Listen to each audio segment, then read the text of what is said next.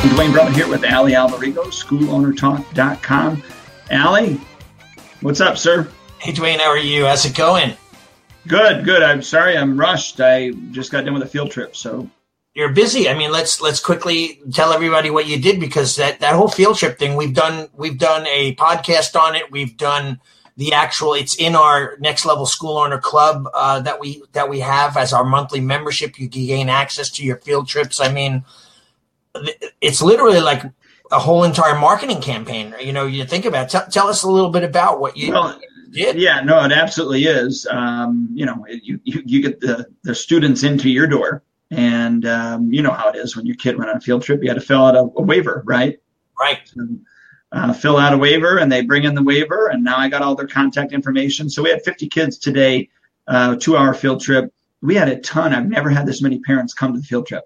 Really? Which is, yeah. So I had, let me count here, 4, 5, 6, 7, 8, 9, 10. I had 10 parents here, and it's usually only like maybe 2 or 3. So it's beautiful because they got to see what we do, how we do it firsthand, where normally you only have 2 or 3 parents that come to field trips with their kids, and you don't get that many. So it's nice because they get to see the value of it, right so away. How old were the kids, the majority of the kids? These were all 3rd graders. Wow. So they're probably about like 7-year-olds? 7, 8, 9, depending.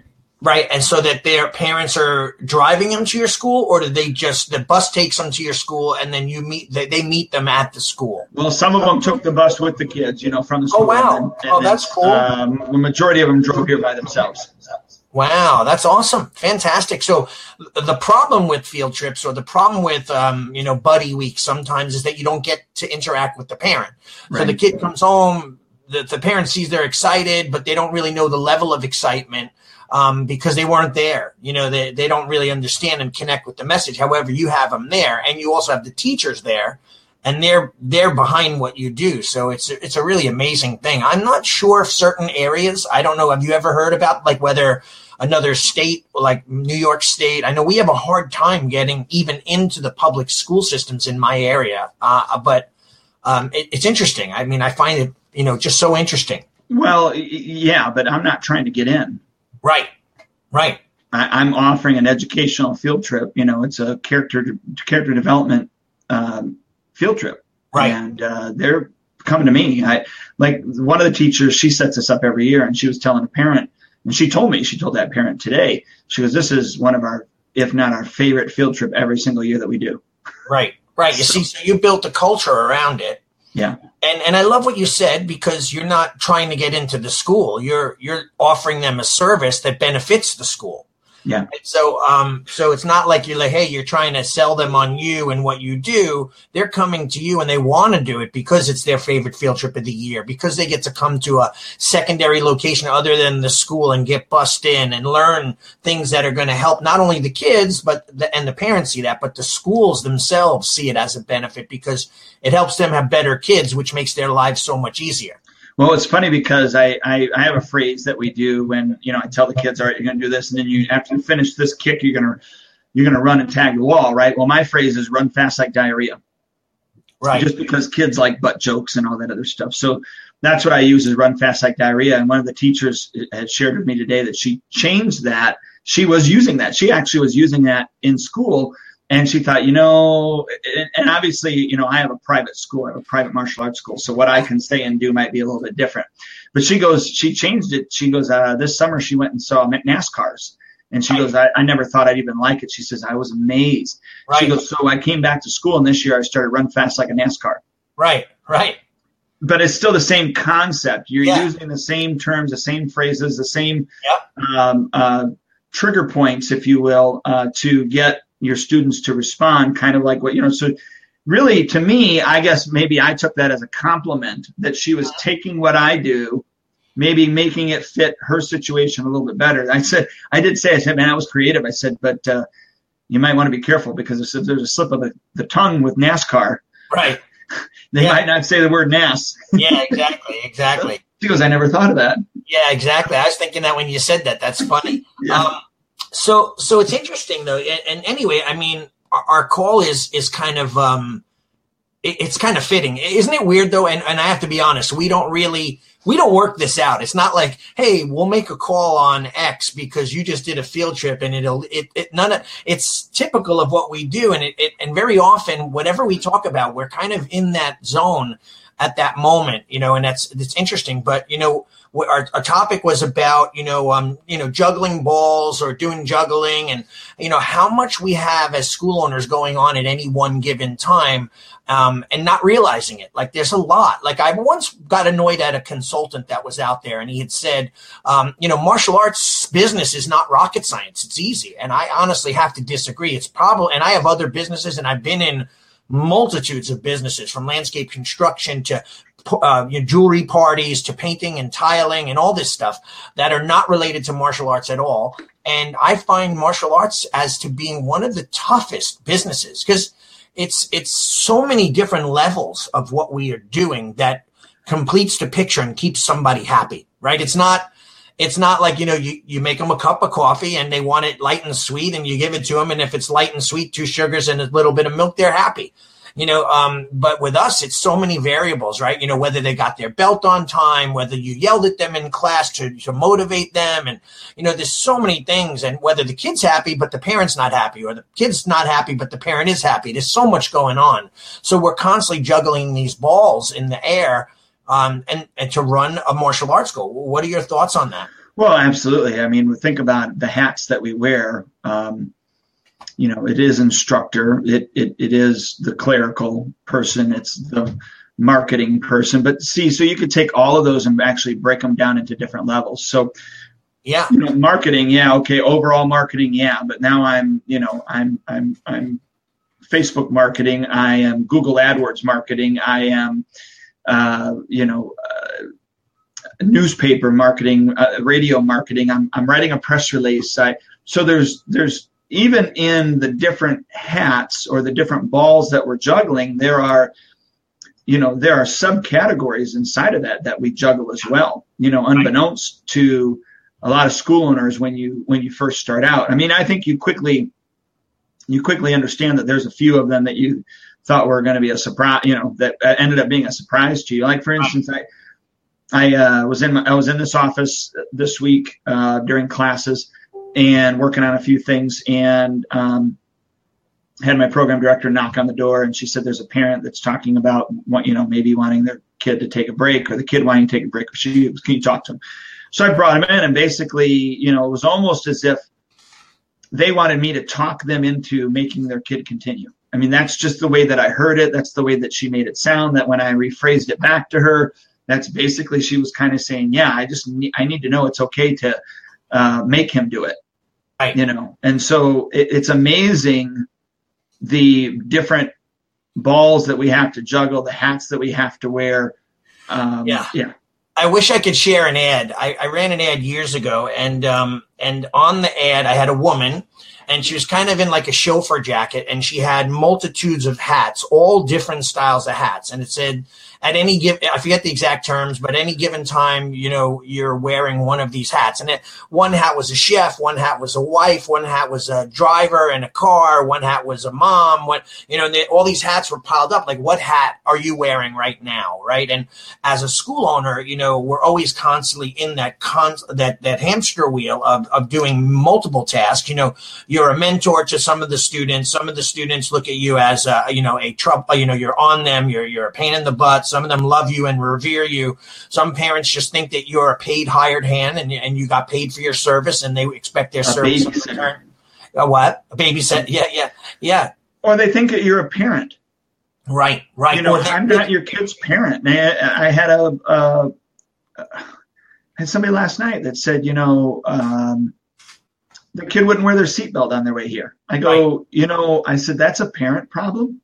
Right. I said, I'm not going to reprimand him for not wearing a seatbelt. I mean, really, that's a parent problem. The parent needs to be scolded. You see, the funny thing is, I would be the guy who'd walk out to the car, and I'd be like, come on, Daniel, you got to be listening to mom. Like, I have a mom all the time that is always like, I hear her, Shion's going to be mad at you. Shion is going to, you better hurry up. Shion's here. You better hurry up. Shion, and I'm like, geez, stop using me as the guy. The guy's going to be afraid of me. He's not going to like me. I want to be more of his friend rather than the mean, scary guy in the tower.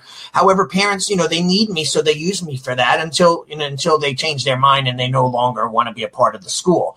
But it's an interesting dynamic. And personality wise, we wear so many hats and we have so many balls in the air. So with a student, if we were a school teacher, we'd only teach them for 8 months out of the year. Then they'd graduate and they'd move on to the next teacher, next grade. We're done with them, right? But with our schools, I talk about it, and you mentioned it too. I had this kid, his name was Tom Cat, and he was a little kid.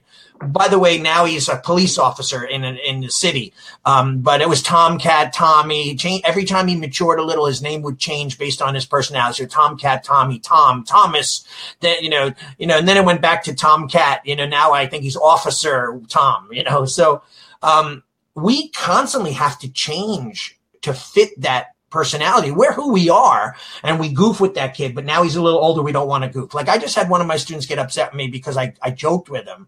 And he took it so personal, and I'm like, it's not dude. It was just a joke, like we were, and it was something very minor in my eyes, but major to them because they take it so personally. So I'm always constantly wearing hats, and I guess it's a good answer to my thoughts this morning. Like, why do people quit and move on? Why do they,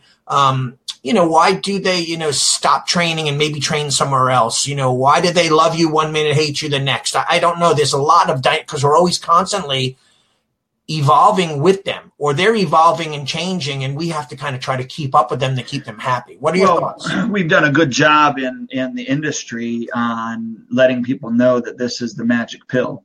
Right. And part of that problem is it isn't the magic pill. Right. I'm not your kid's therapist. I'm not even your therapist. Now, do I have maybe some insight out of the thousands of kids that I've taught that I could share with you? Mm-hmm. All right. Yeah, certainly. I remember I had a parent ask me to talk, like I shouldn't say a parent. I had a student who they themselves trained with me, wanted me to talk to their teenage child about issues that they were having. Right. Their teenage child doesn't even do martial arts with me. Right. I've never even met that teenage child. Talk to their teenage, And they were getting some feedback on your line there. That's weird. Yeah, I got some echo back. Okay. Yeah. So, but I think they look up to the owners as, they got it together. They know a lot. So therefore they can do X, Y, or Z. And you know what? In some cases that might be true. I remember before I was even married, I had parents asking me how to discipline their kids. And I really thought it was like, am I qualified to do this? And we've talked about this before. Yeah.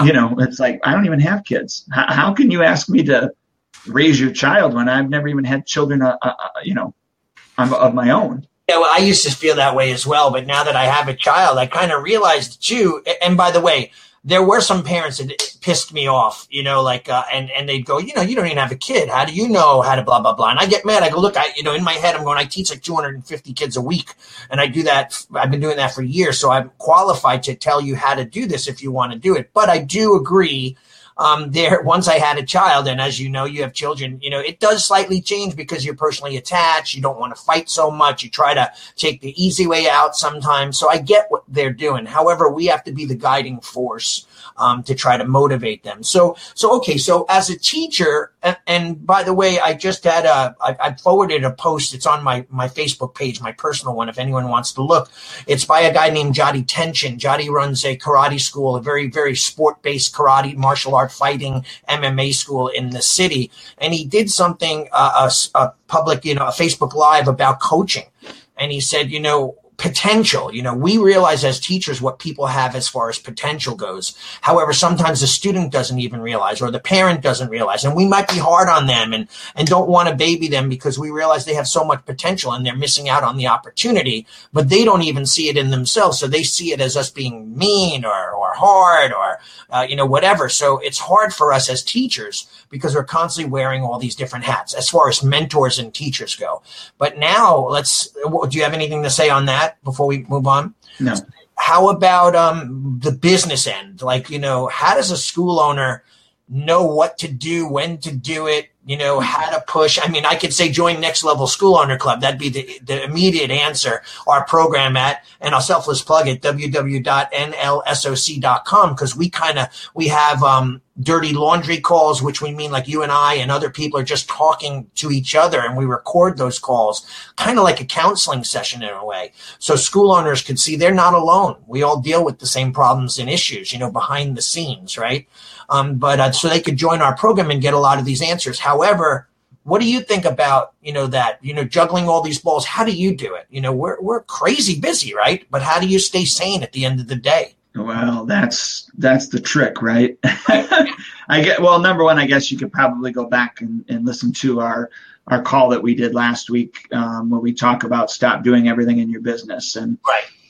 We talk about the fact that, you don't abdicate things, you delegate and duplicate. And so I would start kind of there, maybe with that call, and then move forward. But you could take a sheet of paper and then define everything, write everything out in your business that you do, or that needs to be done in your business.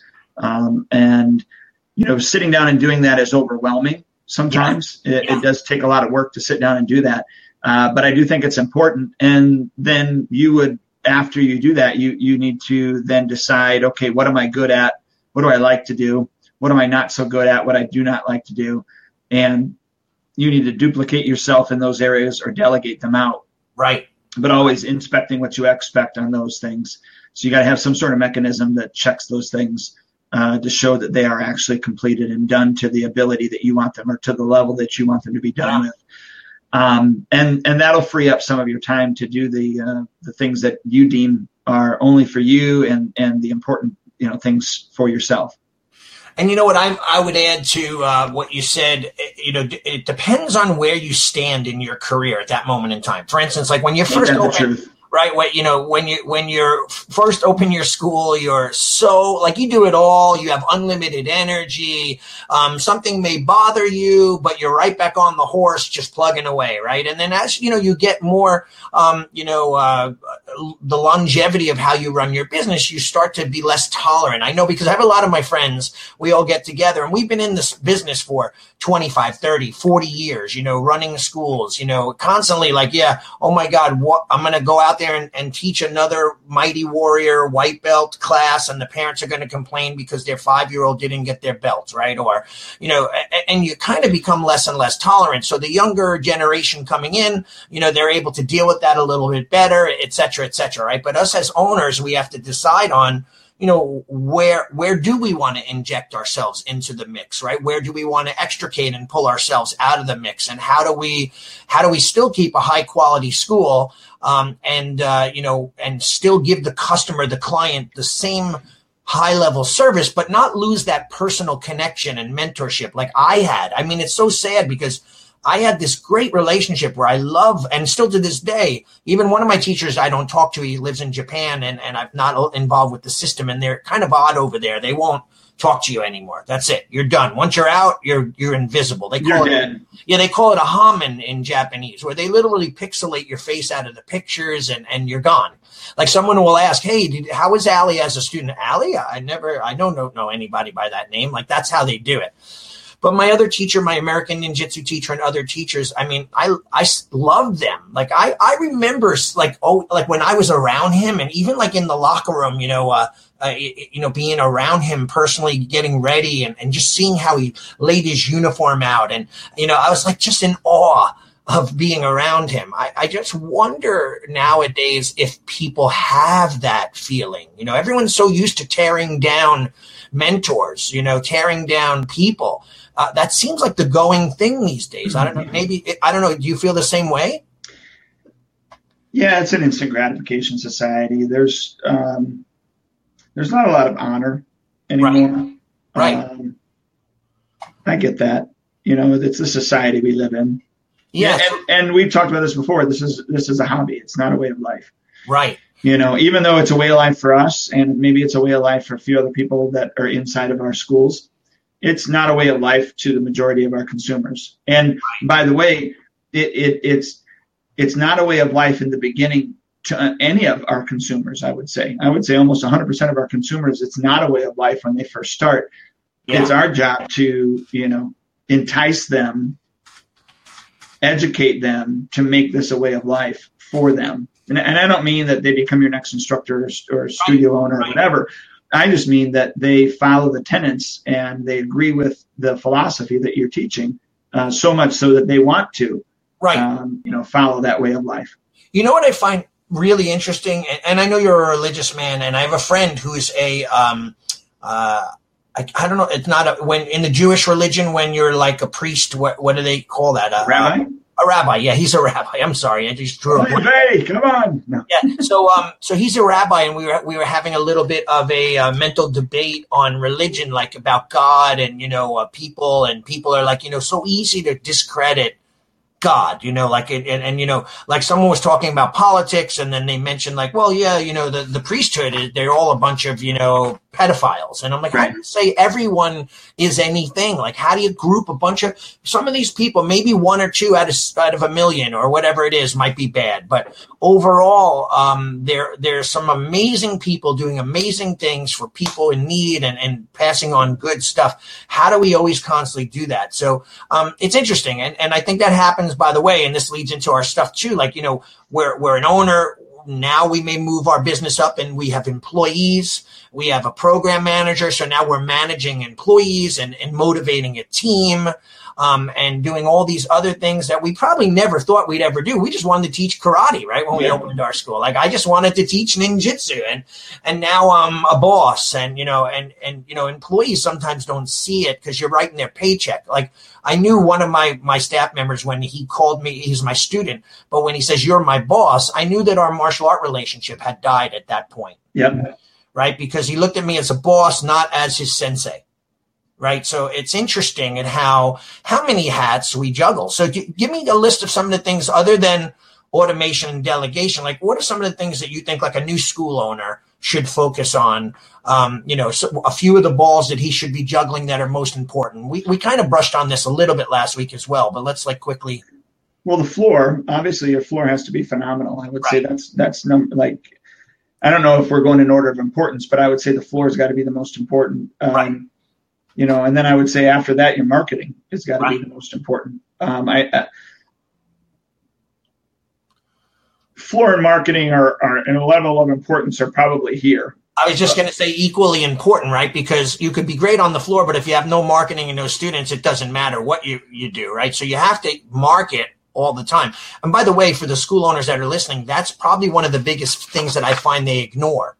Everyone wants to do easy marketing, sitting at their office, putting out a social post and a this or that. But you got to think of like a detective. Like, okay, if I ran a school with five-year-olds, where do I find those 5-year-olds? Where are they at? And by the way, don't go to the elementary school and start talking to them. But how do we reach the people who want to sign them up? Be a detective and say, okay, are they in the schools? Can I go to the school and give out flyers? Would they allow me to go to that, after school and give them, could I wait at certain bus stops with the parents and just give them information? How do you be a detective and find who you need? So who already has your list? Exactly. So marketing is marketing and student teaching on the floor are probably equally as important, right? What else do you think? Well, and just real quickly, I would say in the beginning, your marketing isn't going to be as good as your teaching on the floor. Right. So if I had to put one order of importance, I would say your teaching is way more important than your marketing in the beginning, but your marketing needs to catch up to your teaching. Right. Then I would say probably after that, the office, how do you bring people in? How do they get greeted with regards to, your phone and just that process of getting them to, from phone call to intro to sign up, that type of thing. Right.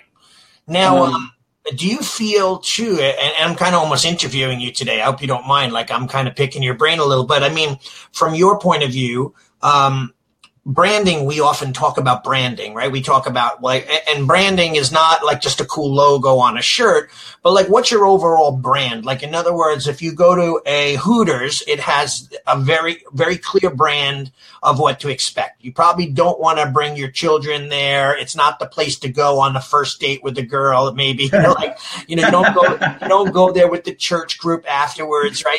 Like, it's got a brand to it, right? But you could hang out with your friends, maybe go have a beer, watch a game, right? So what is the brand, right, that we have for our school, right? Does that make sense, right? Yeah, you're killing me, man. Yeah. So, because of course I was going to say, they got the breast wings, at least they say that. Exactly. Did I say breast? Yeah, I did, didn't I? Yeah, exactly. So that's the brand. Like, so when we focus on our brand, like, it means everything, like the culture of the school, like how people see how I want it. I'll say this: when I want people to look and say like what their experience is in my school, I want them to think that we're a school of traditional values, teaching traditional martial arts that are very realistic for street self-defense. And I want them to learn the spiritual skills that will change their lives. And I say spiritual, non-religious spiritual, more about self-confidence, self-esteem, doing good deeds, being a good person. Altruistic. Altruistic, yeah. But when I say spiritual too, the mysticism involved with tradition, right?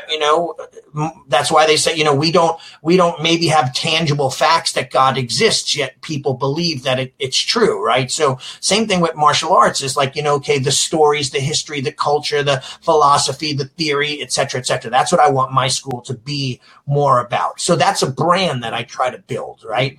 And but I would say in the beginning, I didn't really have a brand. Mm-hmm. It came over time. I mean, I never used, because from the very beginning I ran a Christian martial arts school, but I never used that as a brand. Like, I never wanted anybody to perceive that I was, not that I'm not a Christian, but that I was using that as some sort of fishhook. Right. If that makes sense. So I never exploited that at all. And I would say by accident, I mean, it was by design, but it was a design accident that I became a kid's school, only because that I relate to them better. I enjoy teaching them. I'm not that I don't enjoy teaching adults. That's not it. But I really connect with the kids. I have a way with the kids that I don't necessarily have with adults, I don't think, if that makes sense. And so by accident, my brand became a kid's brand. Right. And then when I realized that it was that, then I on purpose made things happen in order to back that up. So let me ask you this. So you are a Christian martial arts school, but you don't teach, Christian values and religious beliefs within your martial arts, or do you? No, I mean, we pray in the beginning of class. You're more than welcome to pray. You don't have, but you don't have to. And how is that? Like, do they sit and meditate, or do they say? No, so when we bow in, we stand, we come to attention, we do the, salute the flag, and then we. You don't kneel at the flag. No. No. And then we stand in our at ease, or what we call our time position, with our hands behind our back, and we, the instructor will lead in a prayer, and of course, obviously being a Christian, we say in Jesus' name at the end of that prayer, and then we do the Pledge of Allegiance, and then we get into class. Now, you also have people of different faiths in your school. Absolutely. You have Muslims, Buddhists, and Jews and Shintoists, and all that. So I've never had a problem ever. Yeah. So never had a problem. Because I think the open-minded people don't see one specific religion as that, like I've always told my students, I've had reborn Christians that wouldn't do the bow where we're seated and we bow to the Kamidana, which is a little house on the wall. That's a Kamisa. It's God's house. But I've had a few that, and Muslims that wouldn't bow because they don't do it. But I said, it's okay. Do what you can do. Show some level of respect. You don't have to do a deep bow. You don't have to, you're not praying to my God. You're praying to God, and your God is your God. Whatever you call him, whatever, and so on. So that's, I guess, a great way to create that. But the branding is often, that whole why people want to stay with you, like why a Christian martial arts school stands on a certain value level and so on. So you're working on your brand to build that model up, right? Yeah, and I have a lot of compliments that we do the Pledge of Allegiance. I'll have parents that stand up in the right. That's interesting. And do the Pledge of Allegiance along with us. Right. That's cool. That is very cool. I give you credit, bud. I mean, I think that it's very honorable and something amazing, and I'm really proud that you're that type of person, and again, you may, people might not everybody might like your flavor of ice cream, right? And might not like my flavor of ice cream, but we're not trying to have an ice cream house with 1,000 different flavors in it because we just get watered down. So I stick to my value systems of who I am and what I am. And yeah, I might not reach out to the masses. I might not sell coffee to everybody, but the good, smaller, harder core group that I have, I'm going to be happy with. So juggling. Yeah, go ahead. I was going to quickly say, obviously along with that, I am seen as I don't want to use the word leader in the community with Christianity, but obviously, I've had students that have come up and, ask questions or like I had a parent come up to me last night and, she said, hey, I'm going to see the doctor. This is what's happening. I need you to pray for me, or would you pray for me? I'm like, absolutely. And I said, can I share this with anybody else? Can we, absolutely. And so, that's another hat that I wear. But I honestly, that one I don't have a problem wearing because there are some things that I can do within that. And if I can't, I just outrightly tell them, look, I think you really need to see somebody else for this type thing. You know what I mean? Now, it's interesting. My favorite band, as you know, and my favorite lead singer is Michael Sweet from Stryper, and he's Christian. And quite often, many people will on Twitter will say, "Hey, my son is sick. Can you pray for me?" And then he says everyone, like you see thousands of people, they say, "Hey, we'll do a prayer." And I love that kind of sense of community and idea. Sometimes, I just had a heart-to-heart with some of my parents in my school, and they see me as the head instructor, and they see all the instructors that teach them as the people that are the employees, I guess. And then they sometimes look at me differently. And I had a heart-to-heart with some of these families, and I said, like, why is it that you don't see me as that?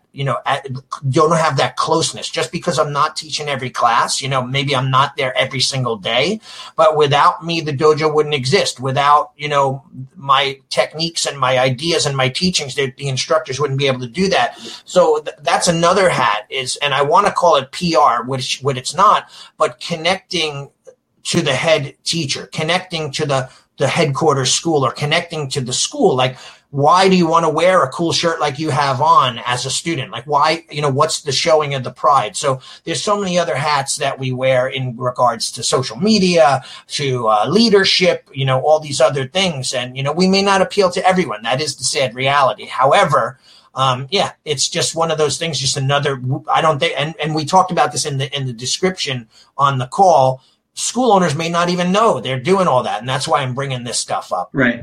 Yeah. So that's kind of cool. So give me a few things more like that you would think like maybe that, we as a business owners, people don't see it unless they're actually in the trenches with us doing it, kind of thing. Like, are there some things behind the scenes that you really focus on that's really is integral in your school being a success? You did mention, the sign up process and the marketing process, but what else do you do behind the scenes? I know you have a few really cool, unique things like a 3 warning rule if they don't come prepared to class. And, as far as that goes, when people are, you may fire students, you have a rule of what you say and what you do. Are there a few of those things you want to share with us or? Yeah. So, we we used to do, when you didn't bring your gear, or you didn't bring whatever you were supposed to bring to class, we'd assign you a report and you'd have to write that report and have it in by next class. Yeah. That it was beautiful. Some of those reports were actually fun to read. Yeah. But it wasn't doing the job. So we had to switch it up and go to a 3-strike rule. Okay. And really it's the 4th strike and you're out. And what that means is if you don't bring any of your prescribed gear or whatever, so like if your uniform, you don't bring everything for your uniform. If you don't bring your, your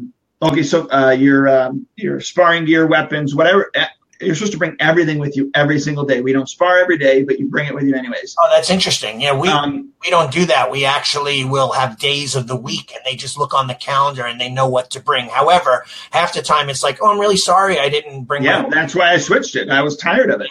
Yeah, I was tired of it. And then my junior black belt class, they all have to have either a 3-ring binder or a spiral notebook that they write notes in. And I was working with a kid, and I said, hey, go write that in your notebook. And he looked at me, and he goes, I forgot to bring my notebook today. Are you serious? He goes, yeah. I go look on that list over there. How many times has your name been on there in this 3-month time span? Yeah. And he went over there and looked. He goes, just once. And I said, well, put today's date on there as well. I said, because now you forgot something this time. I said, you only have one more time to forget. And I said, the 4th time, I said, you don't test this belt cycle. Right. I said, you're done, and you're going to do this next 3 months all over again. I don't care if you know your stuff or not. Yeah. Now, and do you feel like you risk getting people mad and they're going to quit and talk to others and be pissed off? Or okay. I know, there's got to be a level of us that say these are the rules. I just sent you the hat lady picture. I don't know if you could share it on your end. I can't, no. I'm going to see if I can pop it up in the Facebook post. So I wonder, sometimes I'm like, I stand the risk. Like I have to tell you, I had a blowout. Like these people are still obsessed with bad mouthing me. And this is like a professional football player that was on football teams that were in professional NFL, the father, and then the mother, who was one of my students as a kickboxer. And I basically had the grandparents bring the kid unprepared. And I said, hey, Mom, did they have their shirt? And a long story short, they didn't like the way the kid got upset, and they felt like I yelled and I didn't. But anyway, they're still like, I just went on my Amazon book reviews and I saw someone, don't buy this guy's book. He yells at children. Like they're obsessed with bad mouthing me on every social media platform, right? It's interesting. So I wonder sometimes, like I'm almost like years ago, I'd be like, hey, if you don't like it, get the hell out of here. How's that sound? Get out. And I literally yell at them and throw them out. Now I'm much more careful because of social media and people, and you don't want to lose a student and, but so how do you handle that? Like, they say now Johnny's demotivated because he's on the list and he's not being tested. Like, how do you juggle that ball? Like, what do you do? I just tell them, so I had a girl last testing cycle. She forgot her sparring gear the 4th time, or whatever. It doesn't matter what it is. It's not like you get 4 times or 3 times with right. your separate items. It's in totality. And so I had to sit her down and I said, what does that mean? And, oh, by the way, let me back up and say, first time they do it, it's a verbal warning between me and the kid, or the instructor and the kid, right? Second time they do it, it's a verbal warning again. When I say verbal warning, they're still getting their name written on there, right? Right. But then they, on the second time, we call the parent and let them know that they already had. So if the parent isn't here, we call the parent. Yeah. Third time, after the third time, we have a meeting. And we have a physical meeting where we sit down and say, now it's been 3 times. If they forget any of their stuff, before testing, which is X date, they can't even test this time, and they got to do it all over again. I said, so it's got to be done. So I do my due diligence on the front end. Right. Try not to have that back end issue. Yeah. Very seldom do I have to have that back end issue. But when I do, I've already talked to the parent twice now, once via the phone and then in person. Right. So I find though that, so I'm like that too when it comes to uniform. And then we have a really beautiful uniform thing that we give out that explains the reasons why and the benefits of being prepared. It's like a great book that I read called Make Your Bed. I don't know if you read it yet. Oh, yeah. I think I told you about it, didn't I? Okay, maybe. Yeah, it could have been. So phenomenal. But I've been watching the guy, Navy SEAL General, on TED Talks and all this stuff about the simple little thing of making your bed and how it turned into a life-changing opportunity for him. By the way, everyone listening, Make Your Bed is a great book. You should pick it up. Quick read. Oh, my gosh. It's super. It's really, really small. Sit it next to your toilet. You'll be done in one sitting. Yeah, it depends on what your diet's like, right? Yeah. But my friend actually read the book and sent it to me. And then he wrote a little note for me. He said, pass it on to someone when you're done. So I said, hey, I'm going to take this to another level. And I wrote a little note and I attached it inside of the page of the book. And I had 10 spaces. And I said, for everyone that reads this book, write your name and pass it on to someone else. And after the 10th person, send it back to me at this address so I could see who read the book. And it's already passed through like 3 or 4 different people already, which is exciting. So, but anyway, the book was all about the little things. However, I have to be honest, I struggle with this all the time. Parents will say it's not his fault. He didn't. I'm the one who forgot to wash the uniform. All right, I got you. You ready? Yeah, I know you've said this before, so tell everybody what you say and do. Yeah, so I just say, I understand it's not your fault. I said, but it's still their responsibility. Just because something isn't your fault doesn't mean that it doesn't negate your responsibility. Right. And, and if they need an example, I think this is from the West Point way of leadership, where the guy was going to stand in line, for inspection, and the dude next to him, his heel went right across his. Oh, you did that in the story, yeah. Yeah, and scuffed the boot. Mm-hmm. He got chewed out. But was it his fault that his boot would scuff? Absolutely not. It doesn't matter, though. It was still his responsibility, and that's the key. And I have no problem telling the parents. Well, I wonder, isn't that an interesting thing? And I'm sorry I keep kind of going back to this. And again, it's about these little questions that maybe school owners are hearing and what they could do about it. So for me, I want to teach preparation. I want to teach them to be organized. I want them to be able to be, how do we develop self-confidence and self-discipline and focus? By practicing it and learning the skills involved in it, right? However, that then I'll say, hey, the kid is not prepared, or you don't have your gear. I'm like, it's so simple. When I traveled, I just went to your neck of the woods. I was up there in Springfield, Illinois. And before I left, I single, double, triple checked all my stuff, because I can't show up and go, I forgot my belt. Can I borrow a belt? Or I forgot my tabby because we wear those ninja shoes. How do I, where I don't have them, so I always double, triple, and quadruple check everything I do, because I know that's the lesson that the way I've trained myself over the years. Right. But and so I'm glad you brought that up, because I don't just scold the kid. I educate them. So I had a parent and a kid. Kid forgot his belt. No, wait, what was it? Kid forgot. What was it? Forgot something. Oh, here it is. He's on my storm team. And he came to the storm team meeting. We have a monthly meeting, right? Storm team is our special team of role models. They help out with classes. Right. He came in without his notebook. So it's 3-ring binder. You got to bring your notebook and pen, because I have lessons that we do and yada, yada, yada. Yeah. So I go, sir, I said, where's your notebook? He said, I forgot it. He said, and I said, you forgot it? He goes, well, my mom, and I waited, because I wanted to hear what he was going to say. He goes, well, my mom dropped me off at school. I had put my uniform in the car, and she was supposed to grab my binder. Right. And I said, so are you saying it's your mom's fault? He said, no, sir, it's my fault. Right. And he's been with me for quite a long time. He knew that wasn't going to work anyways. Yeah. But I go, okay, so I got to write you down. I said, but what can you do in the future to make sure that doesn't happen? He says, when I put my uniform in the car, I put that book in there. And I said, when should you put that book in there, though? Just on those nights? Or should you go ahead and bring that book every single? He goes, I should bring that book every single night. I said, yeah. And by the way, they actually drive an hour to get here. Because he's been with me for 6.5 years. Yeah. And so I don't just scold, I teach.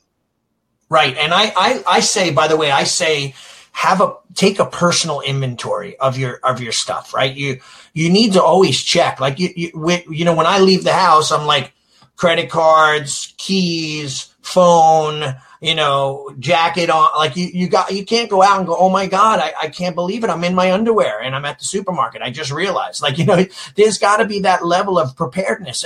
And I love in the book, Make Your Bed. He talks about why it's so important that the bed is made, why it's so important that they have a certain way that they fill their foot locker with, their shoes go here, their uniform goes there, their gun goes there, the ammunition goes here. He goes, in case there's a bombing and you have to grab your stuff really quick and get dressed, you want to be able to do it because where in the middle of the dark in the night, right?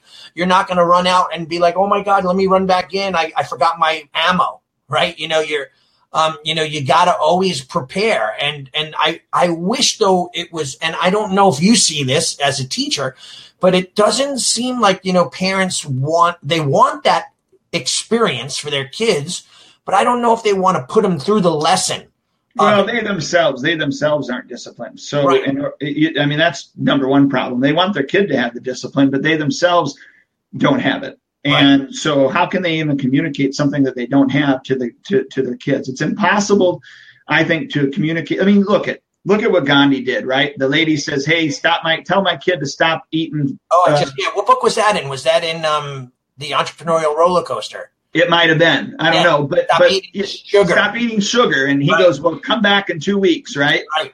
He comes, so the mom brings the kid back in 2 weeks, and he says, and we wait on a line for hours, right, to finally get to him, 10 hours, right? And then they get to him. But, he couldn't, and she's like, why didn't you tell him that 2 weeks ago? He says, because 2 weeks ago I was eating sugar. Right, right. So how does a parent, how does the parent communicate to their child to have systems in check and all these other things that we're talking about, or systems in place to check things?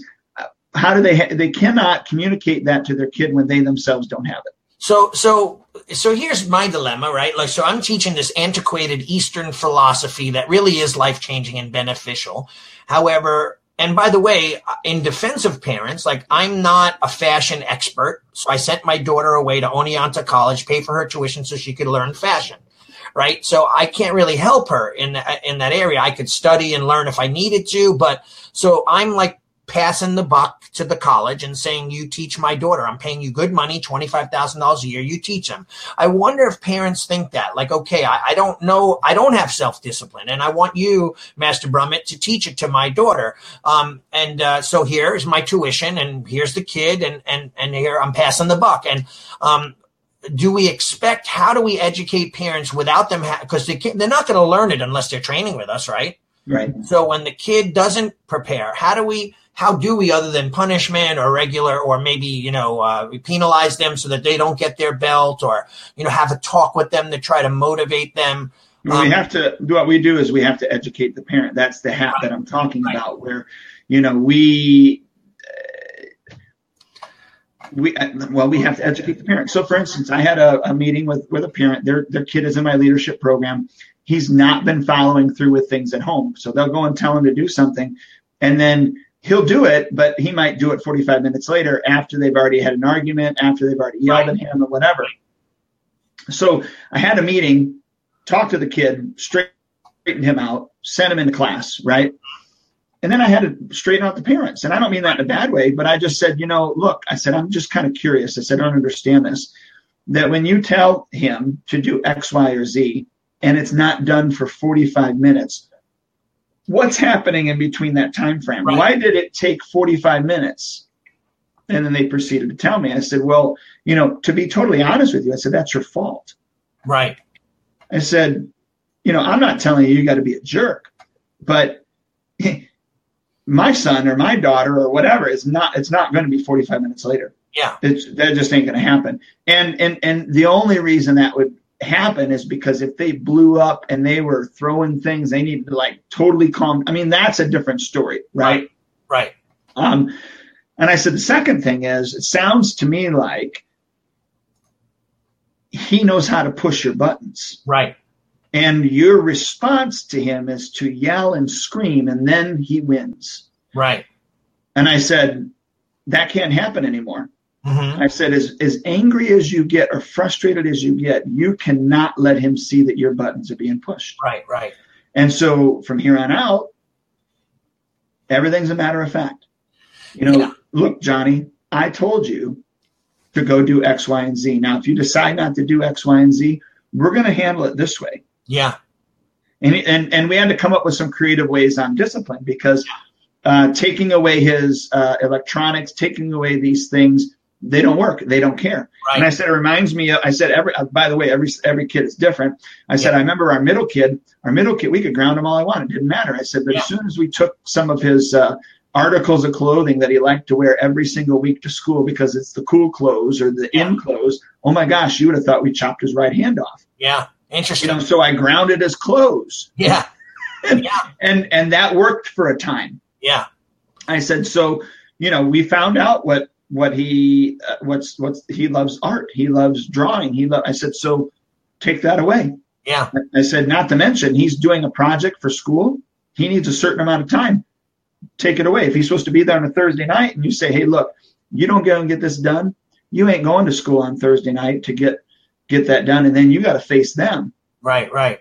Because that's your responsibility to help them get the Christmas play together or whatever. Right. So interesting. Like so as another ball's in the air, you just tossed one more up. We become this kind of counselor, disciplinarian, and so on. Sometimes, sadly, it works for us. Or sadly, it works against us. But, then sometimes it works for us because we are actually shaping and molding lives. Like, I might be hard on a student and I might be like, stop whining like a little baby, like, oh my God, I can't believe you talk to him that way. And I'm like, listen, I'm trying to toughen him up and teach him a way to be. Like, you got to let me teach. Let the preacher preach, let him do his thing. If you don't trust me, I get it. You're going to question everything that I say and do. And that's a big problem, right? So you got to kind of have the education enough where the parents buy into and understand so that they believe in what you do and they enforce it and they live it to some extent so that their kids get the benefit. Like, I'll give you an example quickly and we could move on. And I know we're getting close to running out of time.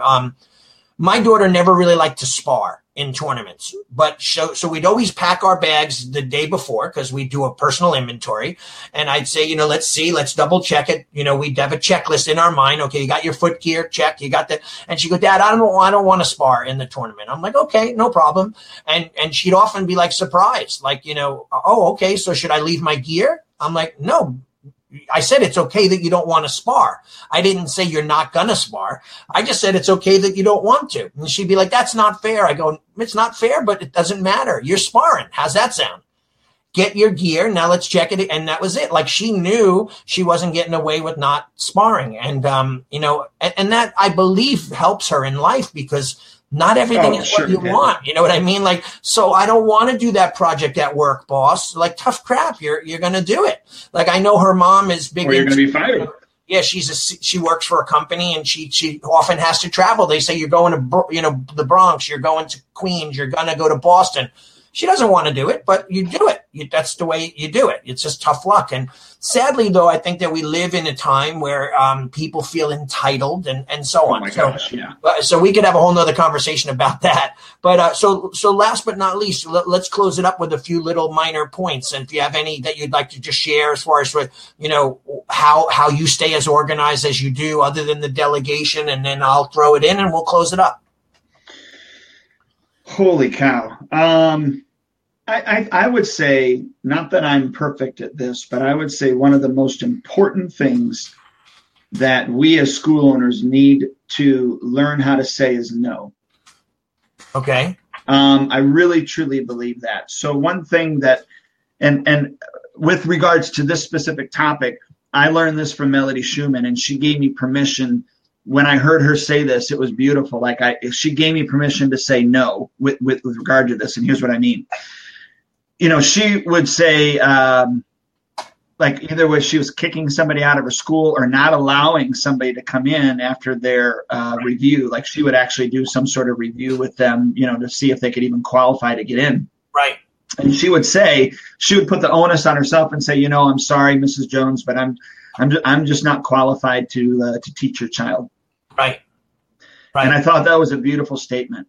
So learning that was beautiful. It's kind of like saying, no, you can't be a student here anymore, or no, you can't even be a student here. And then, along with the word no, understanding that as much as I want to be able to help everyone, I can't help everyone. And I got to know where my strengths are and help and do people within those strengths. Right. I've done things in the past or committed myself to things in the past that I wanted to be a nice guy and I wanted to be seen that way. And was it helpful? Yeah, sure. But it wasn't necessarily what I should have been doing anyways. And so I think learning how to say no is important. Stephen Oliver had talked about, when a parent talks to you in the hallway and says to you, hey, do you have a minute? I learned this phrase from him saying, no, but what do you need? Yeah. Because it draws the conversation into some sort of brevity for them to go, well, I wanted to pay you the $5,000 to pay you in full for X. Yeah, I got time. Let's go. Oh, little Johnny is not wearing his seatbelt in the car. Right. I don't have time for that. It's not even a Mr. Brummett issue. And so I would say really learning how to say no and understanding that I'm not a jack of all trades. I need to be a master of one or maybe two, and then focus in on those things to the best of my ability. I like that. So now, so we're juggling all these different balls. We can list them out. By the way, we do give them to them on Next Level School Owner Club, where they get a copy of the DNA that I have, and literally it's literally a checklist from 1 to 150 of every single function within the school, what we do and how to do it with a system attached to it, and so on and so forth. It's interesting. I opened it. I designed this now that it's on Google Docs. I shared it with you, right? And you have it. And my new school in Florida, I'm able to train him. We just did a coaching call yesterday where I'm able to open it up and go, okay, here's system 1, doing callbacks. Click on this button and here's how we do it, and it literally has the layout. So, knowing everything. So at the end of the month, every box is ticked and every function is done. Because what was that old saying we used to use a lot is sometimes there's not enough month at the end of the money, or there's not enough money at the end of the month. I forget it's not enough month at the end of the money, because the money ends and we're still going, right? So we would teach people how to actually systemize their business. So they send out the birthday flyers, they send out the We Miss You cards, they make the trial class calls, they update their DNA, all this stuff, because sometimes. And by the way, let me just interrupt and just say, just so the listeners know what DNA stands for. It's the daily necessary activities inside of your martial arts school, and you rightly so called it the DNA, because it is the lifeblood. It is the building block of a school. And I have to give that credit, the daily necessary activities, to one of my clients, David K. And he said, this DNA thing is awesome. You could just use the acronym daily necessary activities. And I'm like, I'm stealing that. So, he was already a client and I called it the DNA. But anyway, so long story short, maybe for the school owners that are listening, and I would love for them to do a little exercise and draw a bunch of little circles on the page of a piece of paper. We call it the bubble system, but just for this, call them, balls, and in each ball, write down another function that you do, so like what hat or hats, what hat do you wear? What is it? And write out all the things that you do. And then you could also say, oh yeah, but I hate this one. Maybe you could delegate that one or eliminate it even, sometimes, if you're open, your school is open 7 days a week and you're frustrated and you have no time off, go to a 5-day-a-week model, right? Think about what you could do. That's what you do. I love that. And, so anyway, you got to have them written out so you know what they are clearly in your head, and you could keep on adding ones as you think of them. And then you could work on professionalizing yourself, delegating it, and so on and so forth. But how many balls do you have in the air at any given time, and who's helping you juggle? Yeah, exactly. You can only juggle so many before they all start to fall and everything comes crumbling down, right? Well, and that's the key, right? When you start to delegate and duplicate, you actually have other individuals inside of the system they're juggling along with you, which is a beautiful thing. Yeah, exactly. And so I'm hoping that people love this. The audio is going to be available on iTunes soon, because we just have to rip it from here. This is our 145th episode. No, right? 150th. 150th episode. Yeah. Crazy. It's just amazing, right? So, us talking for 150 hours, right? But on so many really cool topics and so many great things. And we're going to start interviewing a few other people. We already interviewed John Gaston, John Graydon, John Hackle, everybody by the name of John. No, but who's, we did Benny the Jet. We did, Curtis Sliwa from the Guardian Angels. Yep. There's so many cool people, and we have a lot of them coming up for the new year. I've talked to my buddy Kung Lee. We're trying to work out a time to get him on. Frank Shamrock. I think we did Frank Shamrock too. We did Frank Shamrock one time already. Yeah. A lot of other people like that, and MMA champions. People that are. I'm trying to also get. Here's an interesting thing, and I'm working on it because my favorite singer is Michael Sweet from Stryper. I'm trying to get an interview with him on longevity, because he's a guy who is famous and then not so famous. There was a point in his career when his 80s metal career tanked, and he was actually a marshal at one of these this camping ground. So he went from like the pinnacle of people trying to break into his room to meet him to being like the park ranger, and now he's back on top again, and he's changed his entire model. Always an amazing musician. So I would love to hear how he kept his sanity, how he deals with that stuff. So I'm trying to work on getting, if he's listening, because I know that he follows some of the stuff I do, I'd love to get him on and do an interview too, but people from that point of view as well. Yeah, no, I think it's good. So awesome, dude.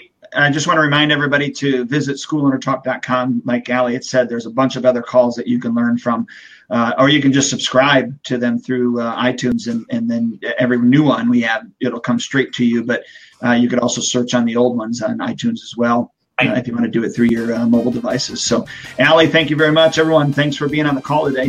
Thanks, Duane. Talk to you soon, man. Have a great day. Yep, you too. Bye-bye. Bye.